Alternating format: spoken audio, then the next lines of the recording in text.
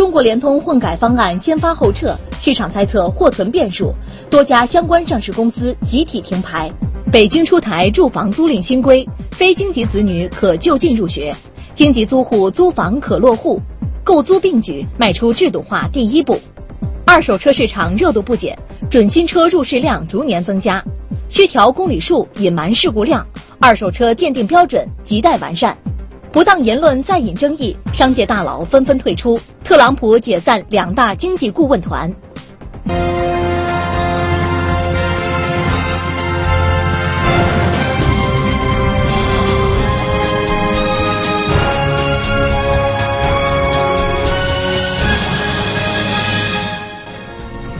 北京中央电视台财经频道，各位晚上好，我是金强。晚上好，我是石小诺，欢迎准时收看正在为您直播的经济信息联播。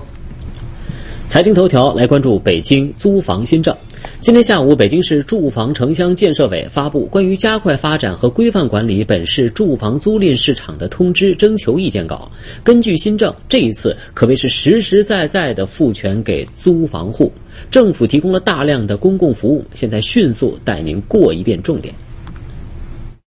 根据征求意见稿，承租人为本市户籍无房家庭，且符合承租年限、合法稳定就业等条件的，其适龄子女可在该区接受义务教育；承租人为非本市户籍家庭的，可根据住房租赁监管平台登记备案的信息，依法申请办理其适龄子女在出租住房所在区接受义务教育的手续。承租人为本市户籍，承租公共租赁住房和直管公房的，可根据住房租赁监管平台登记备案的信息，依法申请办理户口登记和迁移手续。各区人民政府应当根据各区实际，加强租赁住房用地保障。新建租赁住房应当配置教育设施。居住人口达到一定规模，15分钟步行范围内无医疗卫生机构的，应当依据标准和规划予以设置。新建租赁住房优先面向产业园区周边就业人员出租，促进职住平衡。这个通知里头我们也规定这个机构租赁鼓励它是3年以上不低于3年的租赁合同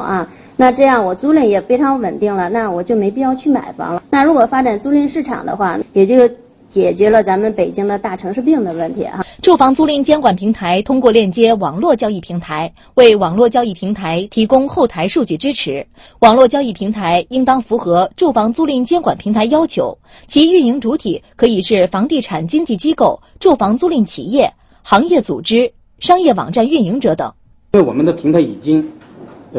获取到了这个大家的租赁登记备案的信息，所以说在日后的老百姓只要在各部门办事的时候，只要用到这个住房租赁证明的，都不再需要提供纸质的证明材料。北京租房新政的出台意味着未来北京的租房市场将会像商品房市场一样进入统一的政府平台进行管理备案，而北京租房新政将会对目前租房市场带来哪些具体的影响，又会对北京房价的走势起到什么样的作用？我们再来听一下专家的观点。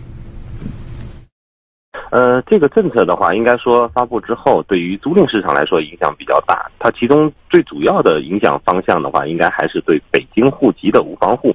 这个包括公租房可以落户，以及这个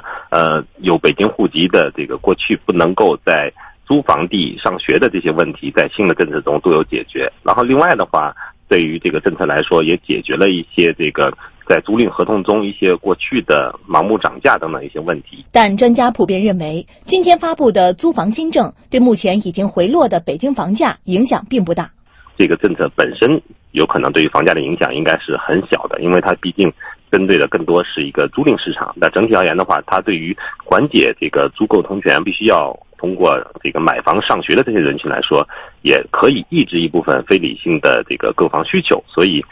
逐渐的也能够平稳目前已经这个逐渐处于降温趋势下的北京的房价上涨趋势。因为北京的租赁需求的年龄呢，大部分都是集中在30岁以下，30岁的这个人群目前也不构成北京的购房人群。那购房人群呢，都是以换房需求为主的，换房需求就是手里已经有房子，卖掉的再去换房的，所以这基本上是两个相对于来说比较独立的人群。所以我相信这个政策对房价的影响应该是不会特别明显的。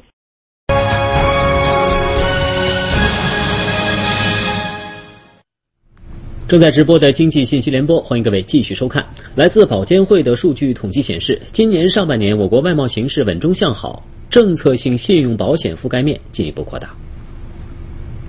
作为我国唯一的政策性保险机构，中国出口信用保险公司为7万余家走出去企业提供保险保障、风险管理和融资支持服务。1到6月，中国信保承保金额达2573.9亿美元，同比增长14.6%，与144家银行合作，支持企业获得保单融资约196亿美元，同比增长40.5%，业务规模创历史同期新高。也显示上半年出口向好态势明显。上半年全球整车、工程机械、消费电子等行业风险较高。本月14号，美方决定展开中国贸易行为调查，也成为目前出口企业面临的风险点之一。就是说呢，目前这个出口企业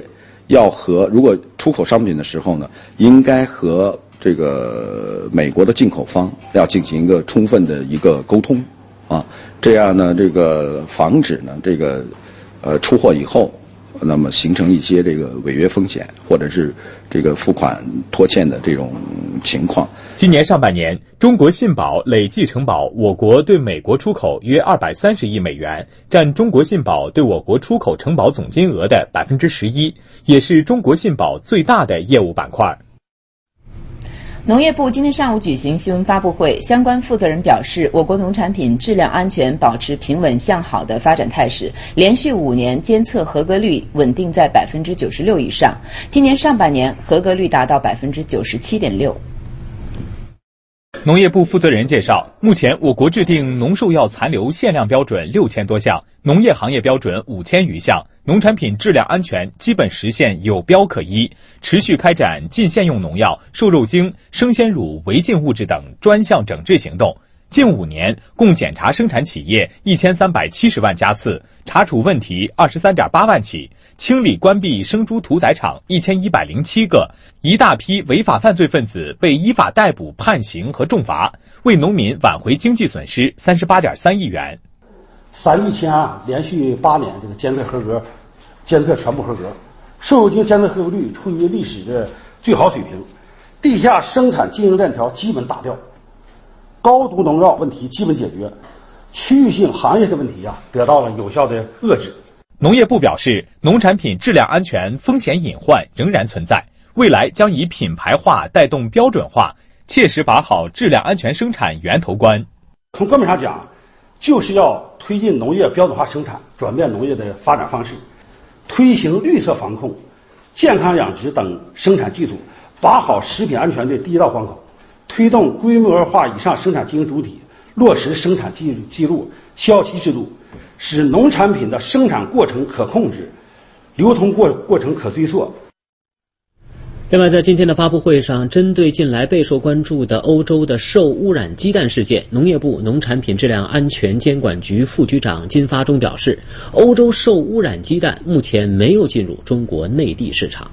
我们再来关注互联网巨头的财报。就在1个多小时以前，阿里巴巴发布2018财年第1季度财报。至此，今年 BAT 财报都显示实现了增长。受益于新零售战略加速推进的强大带动作用，阿里巴巴1季度营收同比增长56%到74亿美元，超过了预期。中国零售平台上年度活跃消费者达到了4.66亿，约为中国总人口的1/3。移动月度活跃用户更是高达了5.29亿。而已经于昨天公布的腾讯财报显示，2017年第2季度腾讯收入达到566.06亿元，同比增长59%，主要是受益于智能手机游戏和网络广告业务的推动。财报显示，2季度腾讯游戏收入增长39%，腾讯社交网络收入也增长51%，主要反映在直播、视频及音乐等数字内容服务与虚拟道具销售的收入增长。受财报利好的推动，腾讯控股今天开盘大涨5.32%，盘中回落，截止收盘是上涨了1.92%。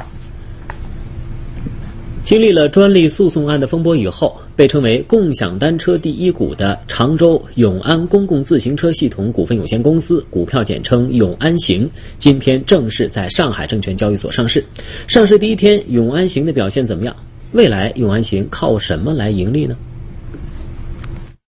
我现在是在上海证券交易所的上市交易大厅。今天在这里上市的永安行的上市可谓是一波三折，在经历了专利诉讼案的风波之后，今天正式登陆上交所。3、2、1，热烈祝贺永安行成功上市。永安行开盘即一字涨停，涨幅43.99%，触发条件遭遇临停，股价报38.66元。根据公开信息，永安行 A 股股本为9600万股，募集资金净额约为5.81亿元，用于技术研发中心建设项目，补充公共自行车建设及运营项目运营资金和偿还银行借款。对于外界把永安行称为共享单车第一股，永安行董事长孙继胜表示，这种表述并不准确。实际上，共享单车在永安行的业务当中呢，占比比较小。永安行与其说是共享单车的第一股，我们的目标就是做共享出行的第一股。据了解，永安行收入来源主要集中在政府付费投资的有桩公共自行车领域。永安行有桩公共自行车收入占永安行总收入的比例达85%到90%，而无桩共享单车在永安行中所占比例2016年度仅有0.05%。孙继胜表示，未来共享单车也不是公司的主打盈利模式。盈利模式是通过比如说政府来购买服务、系统销售和购买服务，还有消费者自行付费三块的收入。煤气电这三种都是工业锅炉必不可少的能源，随着节能减排的紧箍咒越箍越紧，淘汰燃煤锅炉势在必行。在湖北恩施州的来凤县，有的生产企业就经历这样的锅炉升级，效果怎么样呢？向生辉经营着一家生产砌墙砖的企业，过去5年间一直在使用4蒸吨的工业燃煤锅炉。收那个是挺麻烦的，煤好个把小时加到，煤马呢就是半个小时加到，可能人民币可以热。即使不离人，靠人工去加水加煤，锅炉的压力还是很难控制在最佳值。压力控制不好，烧出来的产品就是压力高了，把产品烧得太熟了；压力低了，产品就容易报废。今年2月份，湖北淘汰或改造20蒸吨以下燃煤锅炉进入倒计时。几经考虑，向生辉只得改用电锅炉。经过一段时间的运行测试，向生辉尝到了甜头。生产100方卷烧煤锅炉，要12个小时，每一方卷要30块钱成本。改变电锅炉的100方只要6个小时生产出来，我们初步算了下来，每一方花25块钱。向生辉说，过去每年买煤炭的钱就要100多万元，现在用电只要70几万，1年省下的支出相当于买电锅炉花去的钱。湖北省有关部门透露，尽管煤改气和煤改电的替代会增加企业设备采购的成本，但全省正按照以奖代补的政策予以补助。我们按照每吨1万元的标准，对所有燃煤锅炉的石油企业进行资金补贴，引导他们尽快的完成燃煤锅炉的淘汰或者改造。昨晚开始，一则关于深圳湾某千万豪宅开盘遭千人排队抢光的消息，在深圳市民的朋友圈里迅速的蔓延，而一夜之间剧情就发生了逆转。深圳市规划和国土资源委今天发布了关于百瑞花园项目开盘情况的说明，确认传闻不实，属恶意捏造。这里就是位于深圳湾的华润悦府2期，在昨天晚上的时候，该楼盘开盘，有自媒体发文传播现场有2000人排队，队伍长达3公里，3小时售罄这样的火爆场面。但是今天，深圳市规土委发文辟谣说，开盘当天到访购房者为411人，销售情况整体平稳。目前已会同相关部门进一步开展调查工作，严肃查处恶意捏造不实信息、扰乱房地产市场秩序的行为。目前该楼盘的售楼处已经关闭。据预售证显示，这个项目最低备案价约每平方米 9.3 万元，最高备案价约每平方米 16.3 万元。数据显示，华润悦府1期曾卖到单价17万左右，由于备案价较一期价格几无涨幅，甚至还有下跌，二期产品得到了很多自住及投资客的关注。深圳规土委在关于百瑞花园项目开盘情况的说明中称，该项目8月10号取得预售，批准销售住宅350套，开盘当日到访购房者411人，最终共达成购房意向263套，现场销售情况整体平稳。我们委呢现在正在约谈开发商，同时呢下一步呢我们也将对自媒体这种违规夸大事实、恶意报道宣传的这种行为呢，我们也将会同宣传和公安部门进行严肃的查处。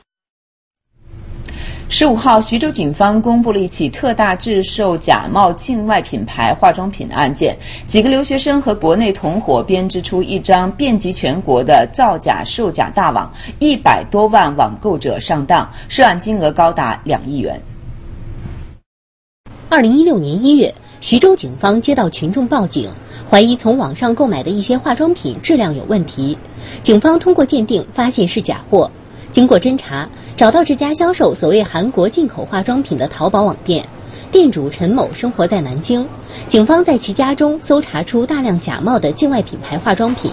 陈某交代了自己的进货渠道是江苏宿迁人张某丽。这个张某丽呢，自称是韩国留学生，以这个韩国留学生的幌子来进行推销假货。据他交代，我们这个侦查员大吃一惊。张某丽一年的销售假的化妆品的销售额是2000多万元，他一个人的销售额就2000多万元。据调查，张某丽几年来一直和同伙通过网店销售假冒的韩国品牌化妆品，消费者购买后统一都是从山东青岛的一个仓库发货。警方找到了张某丽的秘密仓库，里面堆满了假冒化妆品，而青岛市范围内像这样的仓库共有16个之多。假冒化妆品总计有20多吨。随后，专案组在广东找到多个制假窝点，通过与韩国警方合作，将制售假冒化妆品的主要犯罪嫌疑人贾某和李某抓获。目前初步确定涉及全国23个省、自治区、直辖市。这全国就是在国内，就是在国内。都加价多少钱呢？其实假化妆品几乎都加价个40%-50%的样子。总的销售额我们查明的有人民币2亿多元，我们初步统计一下，有130万左右的这个网购者，都买到了这些假货。目前，徐州警方在全国范围内对已经售出的假冒境外品牌化妆品进行追缴，案件仍在进一步调查中。移动支付迅速发展，让人们对于扫码付款越来越习以为常了。而当罚单上也出现了二维码，您还敢扫一扫吗？最近云南昆明的一位网友晒出了一张印有二维码的违停罚单，一起来看一下到底是怎么回事。网友发布的微博内容显示，自己遇到的罚单上面印有一个二维码，而从他晒出的这张罚单上可以看出，被贴罚单的车主是8月12号在石龙路因违法停车被罚款150元。不仔细辨别的话，可能会觉得这罚单没毛病，不过仔细查看后就会发现其中大有猫腻。真假告知通知书呢，首先是它的告知书的这个排头这个名单上有区别。那么我们这个法律文书呢，上面写有成贡分局交通警察大队违法停车告知单。那么伪造的这个违法停车告知单呢，就只有这个6个字、7个字违法停车告知单。另外还有我们的编号，我们的编号都是53开头、5301开头，但是伪造的这个违法停车告知单呢是43开头的，是43开头。另外我们的这个对这个违法停车的这个违法行为的描述有4种描述，那么在这个伪造的违法停车告知单上呢，只有1种描述。那么这个二维码到底是来做什么的？民警进行了现场演示。那我们可以看到，在这个罚单的图片上呢，有一个二维码，我们用微信来扫一下，识别图中的二维码。你看，一扫之后呢，它就显示转账150元到一个个人用户某某华的一个用户上面，直接转给了一个个人的账号。民警介绍，正规罚单上不会有扫码交罚款的二维码，更不会让车款缴入个人用户名下。此外，交警贴出的违停罚单分黄色和白色2种，白色击打罚单上除了车主签名一栏外，其余全是现场打印，只有黄色的罚单上有处罚交警手写车辆信息及车辆违停的时间地点。目前，昆明交警支队涉车大队已对此事立案调查。我们的这个告知书不是这个处罚决定书，不能就是通过这个扫描二维码来进行缴纳罚款。如果我们的市民发现这种伪造的告知通知书呢，请尽快的报警，与我们取得联系。继续来关注中国联通混改方案落地。昨天傍晚，中国联通 A 股发布多条公告，除了2017年中期业绩，备受关注的混改方案也同时发布。但是几个小时以后，也就是今天凌晨，中国联通 A 股再次发布最新的公告，最受关注的关于混合所有制改革有关情况的专项公告，以及第5届董事会第10次会议决议公告、第5届监事会第7次会议决议公告都消失不见。这是不是意味着已经公布的混改方案存在着变数？市场猜测之声四起。按照此前的公告，中国联通 A 股将于今天起复牌，而今天凌晨发布的中国联通继续停牌及停牌进展公告显示，因为技术原因，中国联通 A 股还将会继续停牌。今天早间有消息称，继续停牌并不涉及到本次混改及发行方案的任何实质性的变化，仅仅是流程和技术层面的问题。但是到目前，这一消息并未得到中国联通方面的证实。值得注意的是，截止到发稿，中国联通香港公司官网发布的混改公告还在。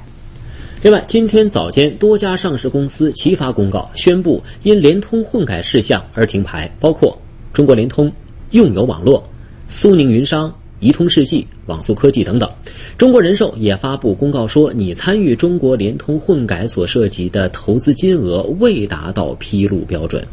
中国中车则发布公告说，未参与向中国联通 A 股公司认购新股。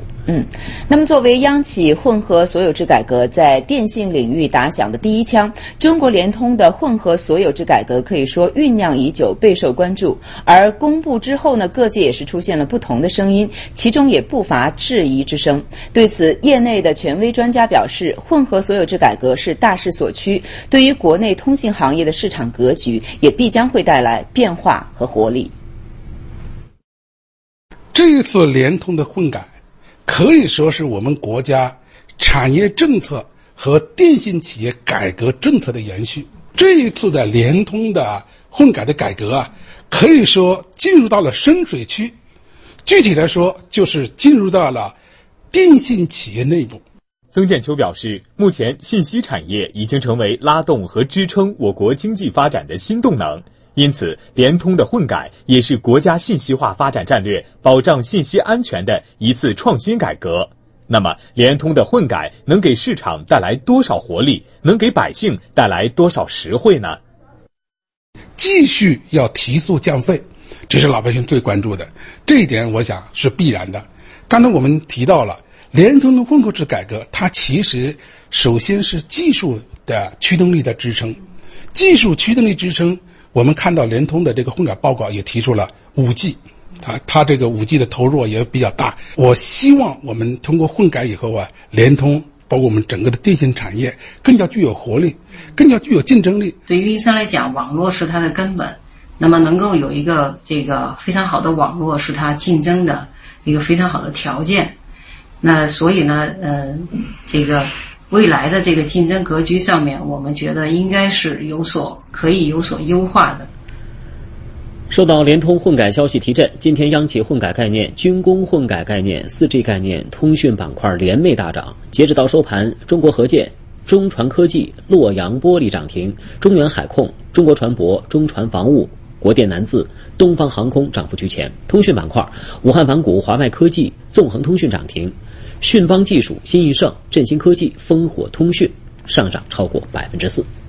我们再来看一下关于二手车的消息。二手车凭借着价格低、性价比高的优势，越来越受到了消费者的青睐。那今年上半年，青岛的二手车交易量超过了84000辆，交易额近28亿，同比增长17%。那么在二手车交易增长的背后，车型和价格会有哪些变化呢13年4月份出厂的速腾，整个里程呢跑了37000公里，是1.4 T 的这个变速箱。在交运首家二手车交易市场，28岁的夏先生正在挑选心仪的二手车。经朋友推荐，刚刚考出驾照的他决定先买辆二手车代步。新手买个二手车，磕磕碰碰的什么的不会很心疼。假如说买新车的话，第一是价格问题，第二是还有贬值的问题。经过挑选，夏先生看好了一款大众速腾轿车。这辆车的新车价格在13万左右，加上车辆购置税等费用，最终花费最少也要15万。而购买一辆2013年的二手速腾仅花9万块钱，还不需要缴纳车辆购置税，夏先生能省下6万多。便宜是采访中几位消费者选择二手车的首要因素。据经销商介绍，青岛的二手车来自全国各地，其中以7到15万元的经济型轿车为主。最近2年，随着新车价格的下跌，二手车的成交价也在下降。一年呢能便宜20%，这个第2年能便宜30%，以此类推吧。到了7、8年就能便宜一半。价格下降的同时，二手车也逐渐呈现低龄化趋势。随着市民换车频率的增高，3年内的准新车大量流入市场。记者调查中发现，2015年挂牌的宝马 SUV、2016年的奥迪轿车均已出现在了二手车市场，不少高端车也纷纷进入二手车行列。准新车在市场上的份额呢，应该占在30%左右上。准新车呢，每年在20%的递增。现在一个月平均每个月差不多40左右，大多数卖的就是50、60万以上的车，原价比去年来说的话，增长了50%吧。截止到7月份，咱们的这个销售量是4000多台，将近5000台左右，比去年的这个销售略增加了是10%到13%。销售火爆的背后，二手车市场的陷阱也不少。目前二手车市场还存在着哪些问题？怎样才能躲过雷区呢？今年4月份，市民庞先生发现自己在去年购买的一辆别克凯越二手轿车，竟然已经被交易过多次，而购买时网站标注该车只被过户过1次。而在今年6月底，重庆市民李先生发现自己购买的一辆二手越野车，不仅行驶里程表数值被调低了，而且在 4S 店查询发现车辆还有几10项维修记录。4S 店现在已经是脱保，他已经是不管这车了，而且就是公里数改了特别多。4S 店他说你这也是事故车。业内人士介绍，虽然近些年二手车市场越来越规范，但关于二手车的相关法律法规目前仍处于空白，加上许多问题外行根本看不出来，因此行业内仍然会有许多潜规则。比如说像虚调这个公里数，有些呢这个车可能是隐瞒它的事故，包括有些水淹车或者火烧车也会在这个交易环节当中可能也会出现。除造假之外，行业进入门槛过低也是导致二手车市场参差不齐的原因。由于对专业资质没有相关要求，因此面对问题二手车，许多经销商也鉴定不出问题。到市场去堵一个门头，你就可以进行二手车的交易。我不是想去卖这个事故车，或者不想去卖车况差的车，是因为我本身我也没看出来，所以说就会造成消费者的最后终端上一些损失。针对这种情况，相关部门正努力推行二手车行业准入制，对从业人员进行标准化培训，并将营业执照与行业资格证挂钩，以此来规范二手车市场。快的话，明年上半年，最慢明年年中就会推出这种行业准入制。业内人士介绍，通过查看车辆 A、B、C 柱以及前后防撞钢梁是否有修复痕迹，能够有效判断车辆是否发生过重大事故。而对于水淹车、过火车，一般人很难判断得出。因此，在选购二手车时，还是应该选择正规的交易市场，查看车辆手续是否齐全。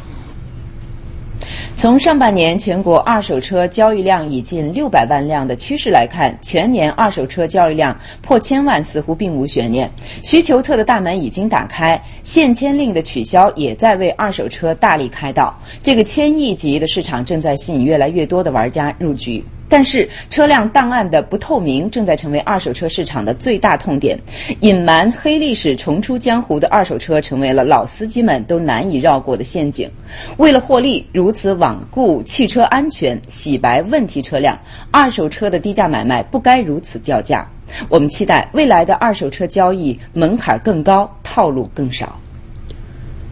最近，2017百里杜鹃国际彝族火把节在贵州毕节百里杜鹃隆重举行。来自全国各地的游客和彝家姑娘小伙上万人手拉着手，围着火堆，唱着民族歌曲，跳起民族舞蹈，度过了一个难忘的彝族狂欢节。参加就是彝族地区的那个取火仪式，确实这个地方非常的神圣。除了丰富多彩的活动外，清新的空气、良好的生态、干净整洁的环境，无不给游客留下深刻印象。这边环境很优美，然后这边的人的话都比较热情，来到这个地方就会爱上这个地方。本届火把节的高潮部分就属15号晚的万人打体舞、祭火大典、篝火狂欢夜等活动。与以往不同的是，今年的火把节跑火起点设置于花海文化城的不同点位上，除了规模大以外，跑火路线的长度也增加到了2公里。随着主火堆被点燃，来自全国各地的游客与彝家姑娘小伙手拉着手，围着火堆跳起欢快的舞蹈。心情非常好，我们第一次出远门，这次办得很好，很开心，很愉快。明年我们继续来。本届火把节是百里杜鹃历时最长、最具看点的一届火把节。在3天的时间里面，原生态歌唱大赛、民间技艺达人大赛、民间器乐演奏大赛、赛马节等精彩活动轮番上演，让游客体验参与活动乐趣的同时，也感受到百里杜鹃淳朴厚重的民风民俗。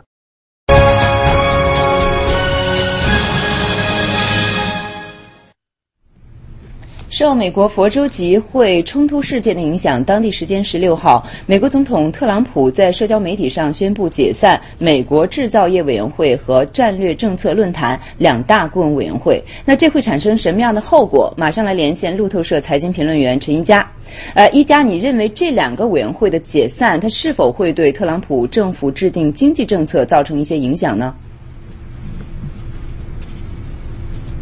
好的，小诺。那首先来关注一下，在美国时间星期3的时候呢，美国总统特朗普是通过呢这一则推特呢，宣布要解散策略政策论坛以及制造业2个顾问委员会的决定。那就此呢，白宫和商界的关系也陷入了僵局。而造成这一局面的最直接的原因呢，就是在星期2，特朗普在回答记者呢就夏洛兹维尔暴力事件问题的回答呢，被看作是偏袒白人至上和种族主义的这个言论。这就引起了大批的顾问委员会的成员呢表示出他们的不满，并且呢离开。除此，我们还看到呢，来自于摩根大通的 CEO 戴蒙甚至向自己的员工呢发信，表示呢这2个顾问委员会已经决定要自行解散。而通用电气的 CEO 呢，则是认为现在白宫呢持有这样的言论呢，让他没有信心，就算是顾问委员会继续存在，是不是还能发挥呢他们的作用？那这2个顾问委员会呢，是在特朗普上任之后呢建立起来的制团，有几十个商界和经济界的大佬呢组成，包括呢通用电气、摩根大通、沃尔玛、特斯拉的 CEO。都曾经是这2个顾问委员会的成员。那策略政策论坛呢，主要是就制造就业和刺激美国经济发展呢，向特朗普献策献计。而制造业委员会呢，则是就振兴美国制造业呢，向总统呢提出他们的建议。那其实呢，从特朗普呢上台以后他和商界的关系就非常的微妙。一方面呢，很多的企业并不认同特朗普在移民、这个环保等问题上的立场，但另一方面呢，特朗普提出的减税等等政策呢，又获得了大批的企业的欢迎。那其实在之前呢，就因为呢在政策立场上的不同呢，有包括特斯拉和迪士尼的 CEO 呢相继离开了委员会。那而这一次星期2呢，特朗普的言论被看作是违背了大部分的美国人和美国企业的他们的价值观。因此呢，不光是商界，很多的领域呢都已经听到了不满的声音。所以对于呢特朗普来说现在呢因为支持变得更少，所以未来他想要推进任何的政策就会变得更加的困难。包括呢帮他获得支持的减税政策，未来的走向也增加了很多的不确定因素。小诺，好，压力很大哈。好，谢谢一家带来的相关的观察。那本月21号，美国将会迎来99年来第一次横跨东西海岸的日全食，一起来看。这次日全食的最佳观赏地点首选美国俄勒冈州的马德拉斯，日全食时间为2分4秒，其次为爱达荷州的涉河河谷，第三选择为怀俄明州的卡斯珀。This is truly a once-in-a-lifetime event. When you see the entirely eclipsed sun and the solar corona around it, you see the stars out during the day, you see a sunset 360 degrees all around you. It is beautiful, it is profound. 进入8月，美国各地民众早早就开始为这场盛大的日全食做准备，许多零售店的日食观测眼镜已经售罄，美国电商亚马逊的日食观测眼镜销量也在不断上升。连日来，日食相关产品占据了产品搜索榜的前3名。天文学家提醒，一定要选择有 ISO 标准认证的正规日食观测眼镜，因为在日食的偏食阶段，阳光依然是非常强的，裸眼观看会对眼睛造成短期甚至是永久性伤害，只有正规的日食观测眼镜才能有效保护眼睛。而太阳镜透光率高，也无法替代日食观测眼镜。同时，美国国家航空航天局、谷歌、美国空间科学研究所等机构在全美6900所图书馆联合发放200万副日食眼镜，供天文爱好者免费领取。此外，21号当天，美国有线电视新闻网 CNN 将在日全食带上部署多台360度 VR 摄像机，捕捉日全食整个过程，并用 4K 视频进行直播。全球各地的观众将可以通过网络平台共享本次超级日全食的盛况。在空间站里怎么吹泡泡？黑猩猩怎么玩剪刀石头布？来看一组好玩的新闻现场。为了直观地展现引力在太空中是如何发挥作用的，目前正在国际空间站工作的美国宇航员杰克，日前尝试了一次在失重条件下吹泡泡。他拿出一瓶美国宇航局的瓶装果汁，将一根细管插入瓶口，然后用力吹。瓶子里的液体一开始都喷到了杰克的脸上，但随后形成了一个巨大的泡泡。几秒后，泡泡被杰克弄破，液体四散飞落。美国一男子近日在小型飞机上拍摄手机视频时突遇气流颠簸，手机不慎从300多米的高空坠落。因为手机正好处于录像模式，记录下了这段300米的让人看起来不大舒服的旅程。手机最终落在一户人家后院的花丛里，并被这家人发现。This ain't my phone. Oh, it ain't? No. Mine's in my pocket. So I have. It's got recording on too. 随后他们辗转找到了手机机主，让机主惊喜的是，手机竟然一点都没摔坏。京都大学灵长类研究所最近宣布，黑猩猩也可以理解剪刀石头布的规则。经过训练的黑猩猩可以迅速从电脑屏幕上显示的2个手势中选择获胜一方的手势。在实验中，面对各种手势组合，黑猩猩都能选对。研究人员介绍说，这相当于4岁儿童对游戏的理解能力。不过，黑猩猩学习游戏规则的时间要比儿童长。更多消息来看一组联播快讯。今天开始，九寨沟地震灾区进入过渡安置和震后恢复重建阶段。目前，灾区共设安置点301个，安置群众2.7万人。安置点累计消毒面积超13万平方米，监测饮用水采集水样154份。数据显示，7月全国航班正常率仅 50.76%， 其中天气原因占航班延误原因 58.6%， 其次空域活动占延误原因的 25.99%。北京市东西城主次干路的通信、电力、路灯等143条架空线，今年将有 55% 入地，其余将于明年完成改造。由于洪峰已经过境，封航2天的漓江金华游航线今天正式复航。受封航影响，游客滞留，今天该区域游客超8000人，85艘旅客船全部开航。国际方面，越南卫生部16号表示，今年以来，越南登革热病例已超过 8.1 万例，其中死亡病例24例。中国驻越南大使馆提醒旅越中国公民加强防范。美国太空探索技术公司的龙货运飞船16号抵达国际空间站，这是龙飞船第12次为空间站送货，共携带约3吨物资，包括小杯型巧克力、香草和生日蛋糕口味的冰淇淋甜品，以及一台超级计算机。16号，福布斯全球女明星收入榜公布，28岁的美国女演员艾玛斯通成为今年好莱坞最能赚钱的女明星，共赚得2600万美元。珍妮弗·安妮斯顿以2550万美元名列第2。去年的冠军詹妮弗·劳伦斯以2400万美元收入位列第3。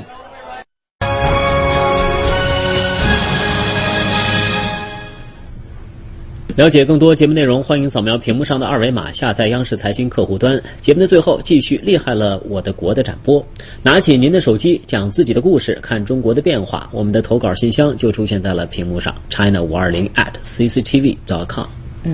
青岛是我国山东著名的滨海城市。节目最后，我们一起来感受一下青岛的魅力。